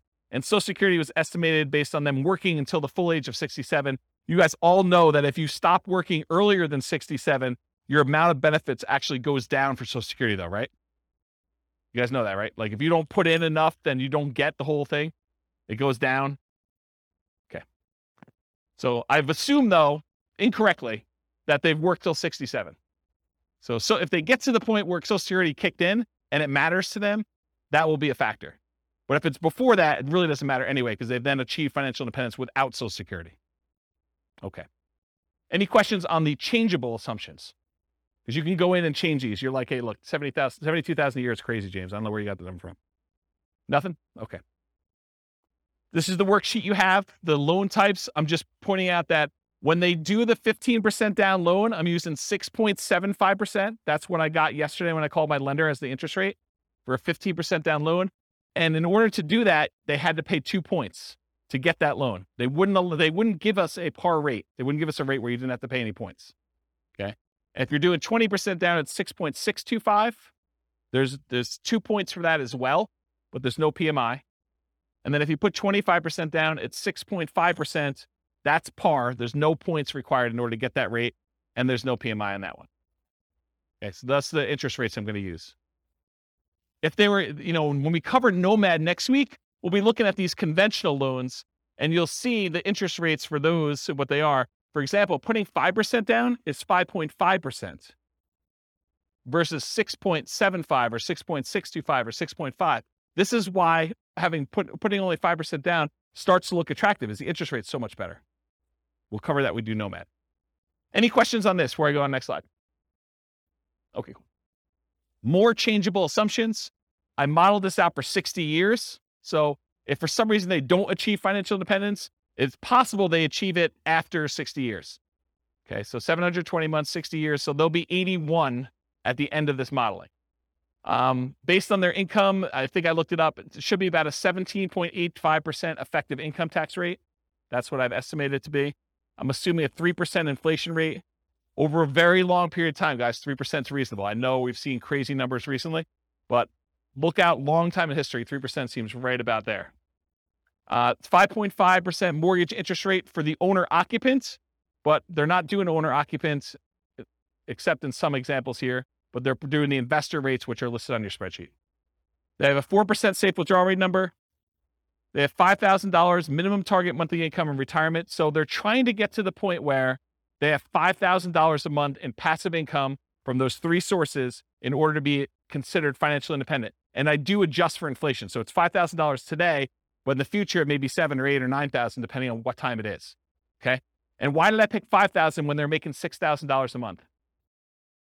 Because they're saving $1,000. So I want them to be at the same level of lifestyle, not at the same income. So they're not saving $1,000 anymore. They're only saving nothing because they've already achieved financial independence. And so we're trying to get them to the point where they replace their standard of living, what they're actually living on. And I've also said, hey, look, when do they get to the point where they can live a $10,000 a month lifestyle, which I don't even think I showed you numbers for that today, but I do run that math and show you when they're earning twice as much. Okay. Any questions on these changeable assumptions? You can change all these too. Okay. So for the property, what kind of property are they buying? So here's the assumptions for the property. It's going to be a $375,000 property value, and it goes up at a rate of 3% per year. So it's keeping pace with inflation. It's not going up faster than inflation. It's not going up slower than inflation. It's pretty neutral. We're going to do 3 different down payment scenarios. So I'm going to do a 15% down, a 20% down, a 25% down one, and I'll show you the results from each. With the 15% down, there's PMI. I told you that. 1% of the purchase price in closing costs when they purchase. So they're going to have some fees for getting the loan. In addition to that, for the 15% down and the 20% down loans, there are 2 additional points in order to get the loan. You have to wait. Is that something that's common? What's that? 15% down? There's a 15% down non-owner occupant program. No, for the points. Is that common? No, it was unusual because we couldn't get them to quote us something at par rate. So they're saying, look, we're not even going to offer that. If you want to get this rate, you got to pay at least 2 points in order to get it. So it's just a kind of condition of our normal market right now. And you may be able to go to another lender where they'll say, it's not 6.75 or whatever it is. It's 7%, but it's par. They may come back and say that to you. And so each lender is a little bit different. This is one lender I called. There was a lender that I talked to told me that between 25% down and 15% down, there was only a quarter of an interest rate change. Yeah, it definitely is in that range. Okay. Sometimes it's more than that. Sometimes it's less. Okay. And then also, is there an equation to figure out upfront PMI? No. There's a whole 2-hour class on PMI, and I go over all the factors, and it's a calculation for them. And there's a lot of different variables in it, including how many people are on the loan, your credit score, price of the property. There's a whole bunch of factors. Yep. All right, cool. No seller concessions. They couldn't get the seller to give them any money toward closing costs. Interest rates, I already talked what those are. 6.75 for the 15% down, 6.625 for the 20, 6.5 for the 25% down, and the 15% has PMI. Doing 30-year loans, 360-month loan term. We assume $2,600 per month in rent, but rent increases at a rate of 3% per year. So rent is also keeping pace with inflation. It's not going up faster than inflation. It's not going up slower than inflation. So property price and rents are going up at the same rate. 3% of the monthly income is assumed for vacancy. So we're assuming that they're doing a really good job with property management and that they are starting, 60 to 90 days ahead of the property becoming vacant to make sure that they have minimal vacancy on their property. 10% of the monthly income is assumed to be maintenance. I'm assuming 0.75% of the value of the property each year is the property tax rate. So that's about $2,800 per year in property taxes at the start. And it changes as property values increase. So around here, that number doesn't seem to be that low, or it doesn't seem to be that crazy. In other markets, they're hearing that and they'll be like, yeah, per month is the rate for that. Or they may be like, whoa, that seems really, really high. So tax rates vary considerably across the country. 0.4, and you can change those. 0.4% of the value of the property each year is the assumed property insurance rate. So based on a $375,000 property value, that's about $1,500 per year in insurance. And again, that changes as property values go up too, because insurance should cost you more as your property value is worth more to continue to insure that property. Because if it burns down, they got to replace it. So this is a residential property, and 15% of the purchase price is considered the value of the land. We use that when we're calculating the depreciation benefit. Any questions on the property assumptions? This is sort of I always feel like I'm like doing a magic trick and I'm showing you, look, there's nothing up my sleeve. Like I'm showing you all my assumptions so that you know exactly what is about to happen. Then when I show it to you, you can't be like, but what's the insurance rate for that? What's the taxes for that? How much income are they making? Because I'm answering all up front. That way you can't say to me later, but wait a minute. Okay. All right. So I wanted to show you a baseline of, hey, if they didn't do any real estate at all, if they just said, I'm going to invest $1,000, I'm going to save $1,000 a month, and I'm going to invest that in the stock market, I'm going to get 8% return in the stock market, how long does it take me to achieve financial independence if I only invest in stocks? And for this one, it's primarily that 4% safe withdrawal rate times the amount that they have invested in stocks, right? Because that's where the majority of their money is coming from. So in that case, it takes them 482 months, about 40 years. Someone who's saving $1,000 a month, that doesn't seem like it's that wrong, right? I mean, it takes you 40 years to save up for retirement. You're going to be like 61 years old at that time, and you'll have enough to be able to replace your income using a safe withdrawal rate by investing in stocks. Doesn't seem unreasonable. So that's how long it takes. What if they just buy one owner-occupant property where they move in and they live there and they do the rest in stocks? Does that impact things? Turns out it does. They can actually retire, be financially independent at 396 months if they buy one owner-occupant property and invest in stocks otherwise. So considerably faster. What is that, 86 months? What is that? How many years is that? 7 years? Okay. Now at this point, we've kind of taken it back. They have not opted to buy the owner-occupant property anymore. They're only going to buy rentals. They're going to continue to live in a rental themselves, and they're going to buy up to 10 20% down payment rentals. If they buy 10 20% down rentals, they live in a property that they're not buying a property to live in. They're just staying in the property that they're renting in and continue to pay whatever rent increases there are. It takes them 370 months buying 20% down rental properties in order to achieve financial independence this way.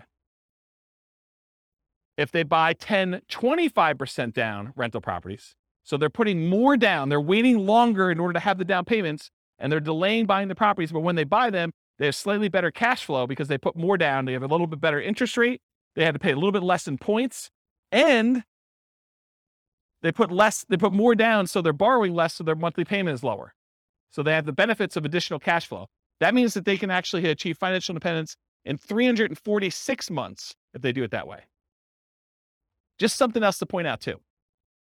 When you do the 20% down loan, and there's 2 points in order to get that loan, isn't that sort of like a 22% down loan?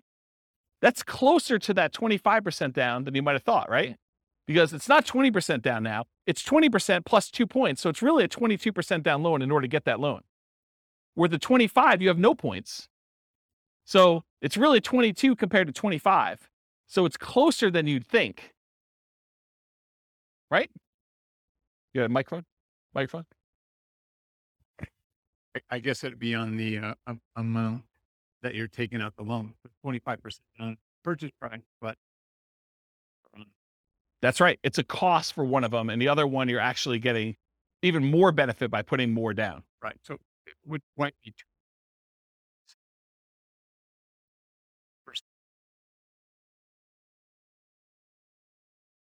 Yeah, I see what you're saying. Right. Yeah, you're right, because it's the 20% down is on the initial purchase price and the 2% is on the loan balance. Yeah, you're right. So it's 80% of the 2%. Right.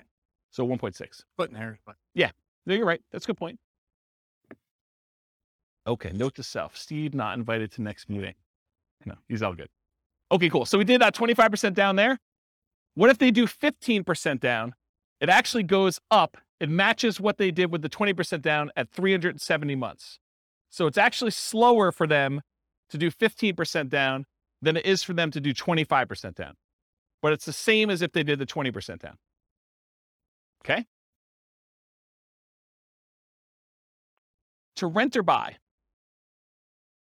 So right now, this couple is living in a place that costs $1,800 a month.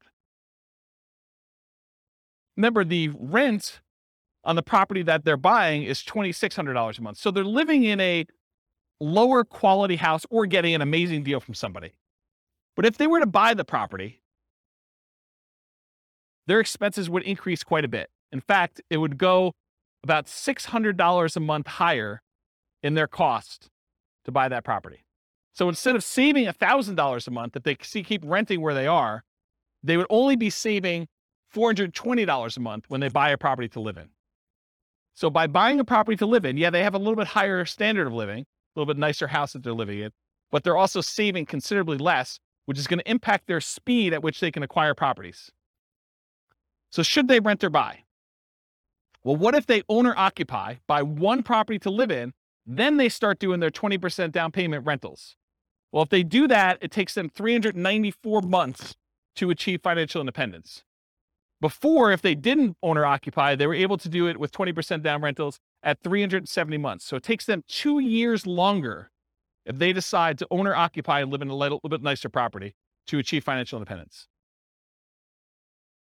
What if they do 25% down? In that case, it takes the same exact amount of time, 394 months. That's if them buying a property to live in and then saving up to do 25% down payments to do that. What is going on at 394 months that they're both the same? We'll come back to that. And then finally, if they do 15% down, it's still 394 months. Why are they all the same? Does anyone know why they're all the same? If you're going to owner occupy a property, but then you're going to buy 20% down, 25% down, or 15% down properties, why are they all the same 394 months to achieve financial independence? It's not that they all get paid off. It's that their owner occupant property, they bought it not immediately because they didn't have enough for a down payment. So it took them a little while to save, but their owner occupant property gets paid off at that point. And when you actually have your owner occupant property paid off, you no longer need $5,000 a month to maintain that same standard of living. You actually are $5,000 a month, whatever that mortgage payment was, less. So your target to be able to achieve financial independence now drops. You no longer have to be able to afford that mortgage payment. You still need taxes and insurance, but not the principal and interest part. So that happens at month 394 because now they no longer have a principal and interest part of their mortgage payment. So the threshold for them to be qualified for financial independence is now lower. So they achieve it. Does that make sense? Okay. So why are they similar? Paying off your primary residence reduces the amount you need to qualify as financially independent. These are all right around when they pay off their primary mortgage, including the one where they bought one owner occupant property and they had stocks, because that also lowers the threshold then too. Okay. Any questions on this? Sweet. So changeable short-term rental assumptions. And I talked a little bit about this. Rents are going to be higher, but fees and expenses on rents will be significantly higher as well. Overall, I've assumed that the net after all the additional expenses will be 25% higher. So in this case, instead of $2,600 a month, I'm assuming you're netting $3,150 per month in rent. But I also added some more to maintenance. My thinking was, hey, look, if you've got a property and you've got a lot of turnover and people are living there and actively being in there, you're probably having a little bit more wear on a property than having a tenant living there for a year and having just regular turnover or a year or more. Okay. So I assume that maintenance went from 10%, which is $260 a month, because it's 10% of the $2,600, bless you, or 20% of the $3,150, which is $630 per month. So now this has increased quite a bit. And so when you have both a 25% increase, but then this is increased by whatever that is, almost $400, it means a very modest increase in cash flow. So here's cash flow at year 10. When you had it with the short-term rentals, you're doing about $220. I'm sorry, you're doing $467 a month with the short-term rental and $220 a month if you were just doing the long-term rental. So you're still doing more cash flow, but it's not quite as significant as you might have thought. And I may be completely underplaying this, where you may say, but James, I'm really doing twice as much in rent. and my maintenance is closer to 20%, or maybe it's 25 or whatever it is, but doing twice as much in rent, my number is going to be much, much better. Yeah, that's why all these assumptions are changeable. Go load it up and change the assumption and rerun it and see what your number is. But based on this, I wanted to show you what the impact of achieving financial independence is, even with just this modest increase. Okay? So now doing the short-term rental with 20% down, they achieve financial independence in month 298. It's significantly shorter than all the other options we've considered so far. So getting that extra rent matters. And then 25% down, it's 285 months, which is even shorter. And putting 15% down, it actually is the same as if you bought 20% down rentals. Okay. So it does increase it. The best one is doing 25% down for short-term rentals.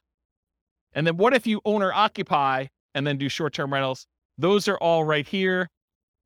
Buy one owner occupant, then short-term rental, 20%, 25 and 15%. So it bumps it back up to 346 months for the 20%, 334 months for the 25% down, and 345 months for the 15% down. So it's sort of what you'd expect. Any questions on that? That's it. I will stick around for questions. I got applause, right? Any questions on any of that? Overwhelming? Micro? See?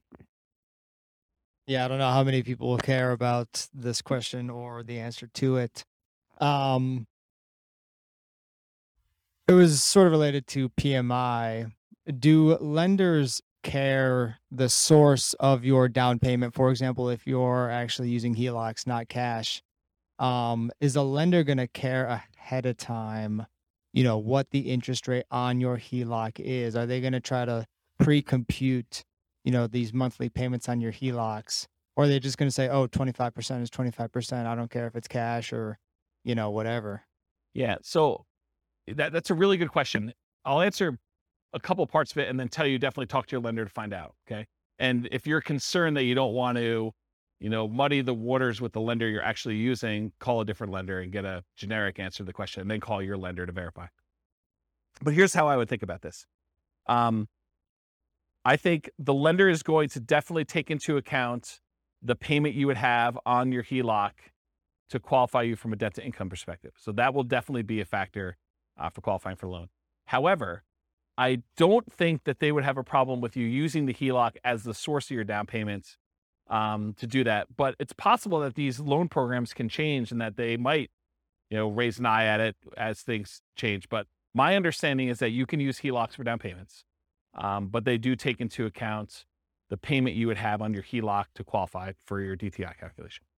And they may even do more severe than what you might imagine. They may say, because you have the capability of borrowing up to this amount, we are going to use the max.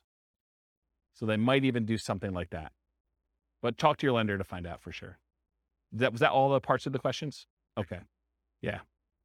Yeah, because I know people do cash out refinances and then they use the money in order to buy properties as well. So I would think the HELOC would act very similarly to that. But they do, in general, they do care where you get your down payment from. If money just suddenly shows up in your account, they're going to want you to source it. They're going to want you to tell you where you got it from. I sold my Dogecoin or whatever it is. Right, exactly. So they're going to want to know. And then you may need to produce documentation on such things, which, this is part of the challenge with a lot of these crypto things, right? It's like, unless you have a really crypto-friendly bank, might get tricky. Any other questions? Oh, no. Can you go back to the slide that shows I'm just curious about the 15% versus 20% versus 25%. What are these? Yeah, not the short. Yeah, Not the short-term rental? not short term. Yeah, I think you're on the right one. I think these are the non-short-term rental. I'm just curious. Oh, these are the owner-occupant ones. Oh, they have both of them on there. But Yeah. So what are the variables that you think make the difference between the 15, the 20, and the 25? Like, why is why are these the same, or why are these different? why is the 25% better than the 15? Is that Two reasons. PMI? Yeah, well, PMI, I think it's going to be a factor, but it's really the two reasons I talked about. The interest rate's much better on the 25%. You're going from, what's it on the sheet? Is it 6.75? 6.75 Yeah. versus 6.5, right? Correct. Yeah, so that's one reason.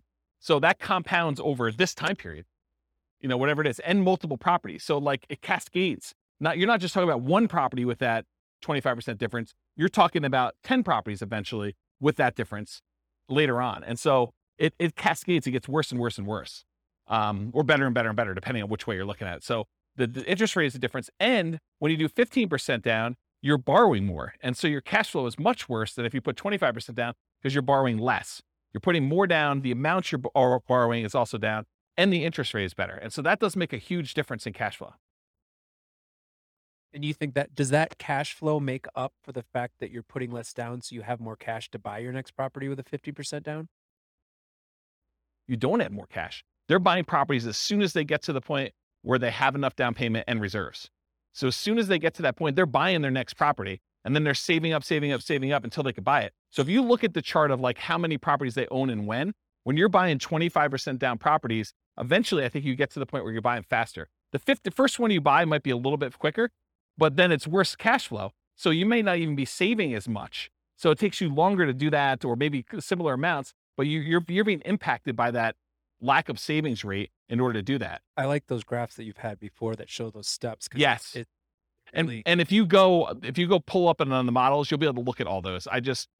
The complaint I sometimes get is, James, you show me 300 charts. No. Right. Yes. It is the complaint I get, which, I mean, I like charts and I like showing the charts so I can show you all this stuff. But sometimes when we don't have that chart, like I've occasionally even said to people in the room, this chart, I'm not even going to talk about unless someone challenges me, because I want to be able to show you this as to like how I got to where we are. And so it's sort of like, it's like ammunition for arguments in class. But, today I tried to keep it simple and simplified it. So one other thing I'll add. So this exact person, have you been listening to the new Real Estate Financial Planner podcast where I go and I do like Andrea and her story and do that? Well, I'm doing this person through a large number of different scenarios. I'm going to take this storyline. And so I'll do individual episodes on each one of these scenarios. And so you'll be able to see a lot more detail too that way. It's using these interest rates all the way through? Yep. Okay. Yeah. I'm going to try to do like one story arc where we don't change anything. But then in the advanced versions of it, I'm using variable interest rates and variable appreciation rates and variable rent appreciation rates and variable inflation rates. And one more variable thing, but there's like 5 things that are variable to show you and then I'm going to run it 1,000 times to show you what the range of expectations are.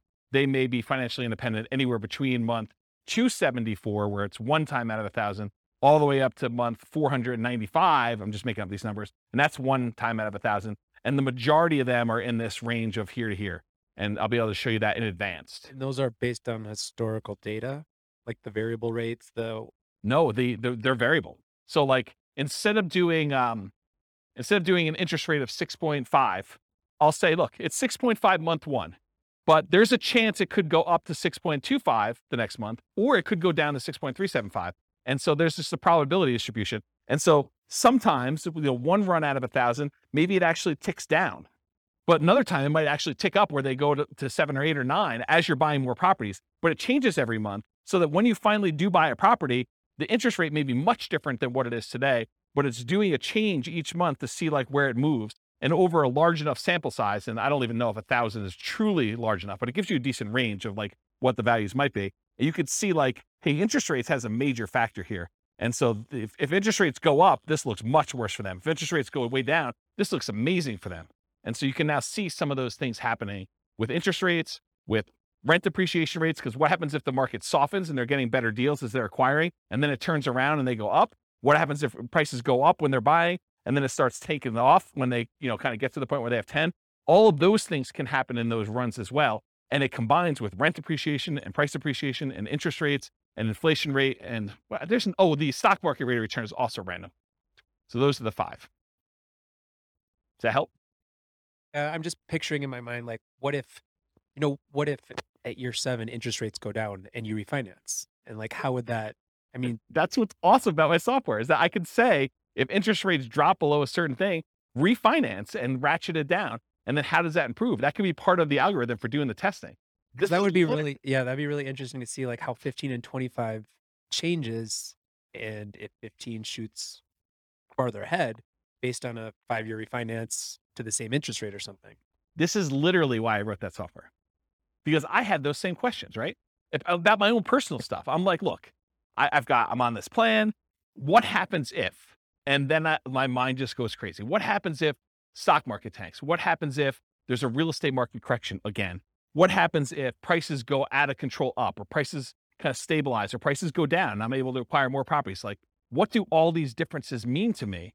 And how does it impact my ability to be resilient in retirement? Or, during my acquisition phase of kind of getting to that point, like, what happens there? This is literally why I wrote all this stuff. But those are the types of questions. Yeah. Yeah. So that's it. Okay, cool. That's it. All I got for you guys. Thanks. Stick around for questions. That's all I got for you.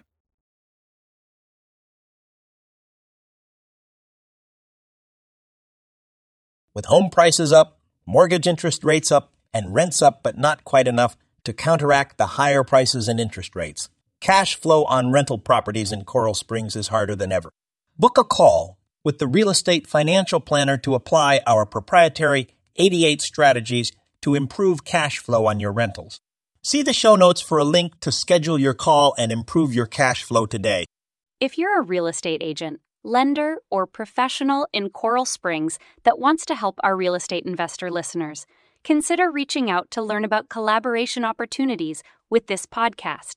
We'd love to add more value to our listeners by having you assist our investors buy, sell, and finance their real estate investments.